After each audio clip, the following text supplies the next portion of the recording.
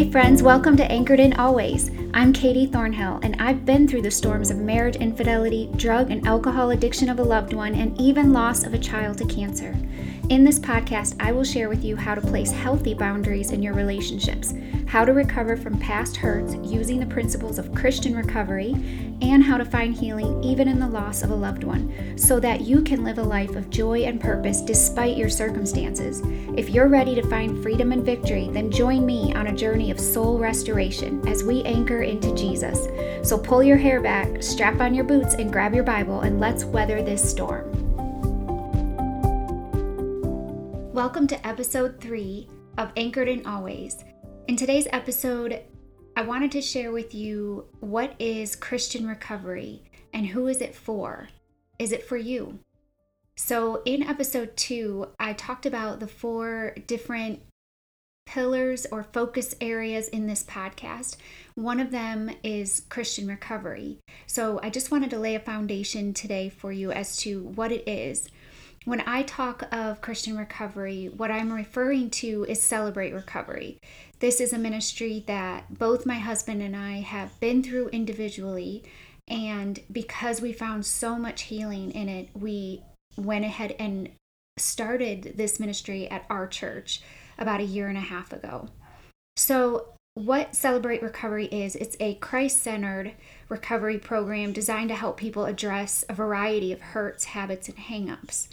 It was developed in 1991 by a man named John Baker at Saddleback Church in California. You may be familiar with the pastor Rick Warren, who is the author of The Purpose-Driven Life. So Pastor John Baker was an alcoholic, and he was finding sobriety through AA, Alcoholics Anonymous, but he just struggled a little bit in that he wanted to be able to name his higher power as Jesus Christ. So he began to have a vision for a program that was Christ-centered, biblical approach to recovery. And he wrote it all out and submitted it to Pastor Rick Warren for feedback and what do you think about getting this program started here at the church? And Pastor Rick Warren told him, I love it, go for it. So 30 years later, here we are with this program in over 35,000 churches worldwide. It has grown tremendously and is continuing to grow. The purpose of Celebrate Recovery is to celebrate God's healing power in our lives through the 12 steps and eight principles of recovery. This experience allows us to be changed. So when we open the door by sharing our experiences together, our strengths and our hopes with one another, then we become willing to accept God's grace in solving our problems in our lives.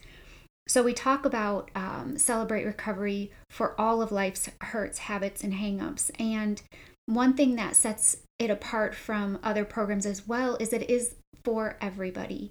66% of people that come to Celebrate Recovery are not there for drug and alcohol related issues. They are there for anger, codependency, self-worth, depression, anxiety, lots of different areas, gambling, pornography. So anybody, in my opinion, with a pulse needs recovery because we all struggle with something. So a hurt is defined as an emotional reaction to another person's behavior or disturbing situation. Some common hurts are abandonment, abortion, abuse, adoption, betrayal, dysfunctional family, rape, rejection. A habit is an unhealthy pattern that often starts as a perceived remedy for some problem in your life, but it ends up turning into a chronic bad behavior or even an addiction. Some common habits are abusive behavior, alcohol, bitterness, affairs, critical spirit, drugs, eating disorder, gambling, gossip, and so on and so on.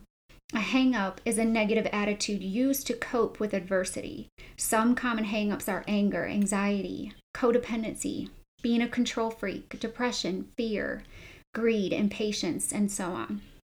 So what sets this program apart is that we do name our higher power as Jesus Christ. And we find that it is through a close relationship with Jesus that you experience not just sobriety, like absence of the problem or the behavior, but more recovery, true heart change, and long-term healing and success. And that comes through Jesus' power, not our own. So one thing that's really important for people to know at Celebrate Recovery too is, and this was hard for me personally, when I first went to recovery, and I shared a little bit in my story in episode 1, I went to support my husband. I did notice some changes in him when he was going, and I did want what he had. I noticed a freedom, just a sense of, I could see the healing in his eyes, and I wanted to experience that for myself. But I still went thinking that I was probably fine.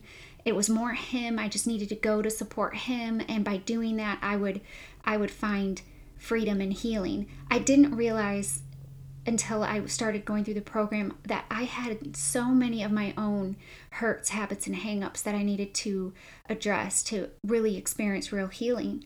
It wasn't even about him. It became about my recovery. And one of the things that's just so amazing and so helpful at Celebrate Recovery is they hold anonymity and confidentiality in the highest regard there.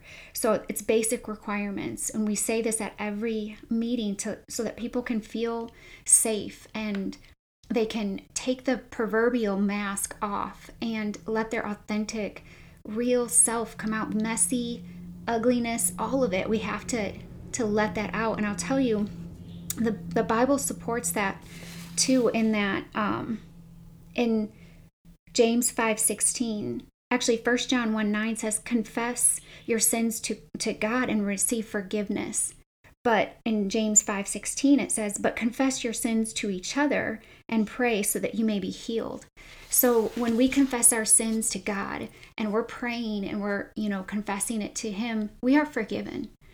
And that is one step in the process. But the Bible goes even further to say, but when you confess your sins to another person, you say those hidden things out loud, it is no longer hidden in the dark, where I really believe that the enemy just gets in our heads and plays games with our minds. But when we confess those things out loud to another person in a safe environment, it is no longer a weapon that he can use against us. It's the light has been exposed to it. We've confessed it, and that's where the Bible says we will find true healing. So I think that is also just something that makes this program so incredible.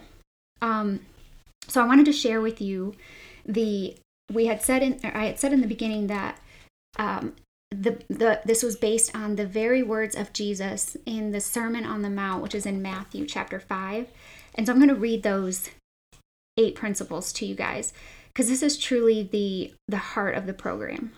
So the R is for realize. Realize I'm not God. I admit that I am powerless to control my tendency to do the wrong thing, and that my life is unmanageable. And E, earnestly believe that God exists, that I do matter to him, and that he has the power to help me recover. C, consciously choose to commit all of my life and will to Christ's care and control.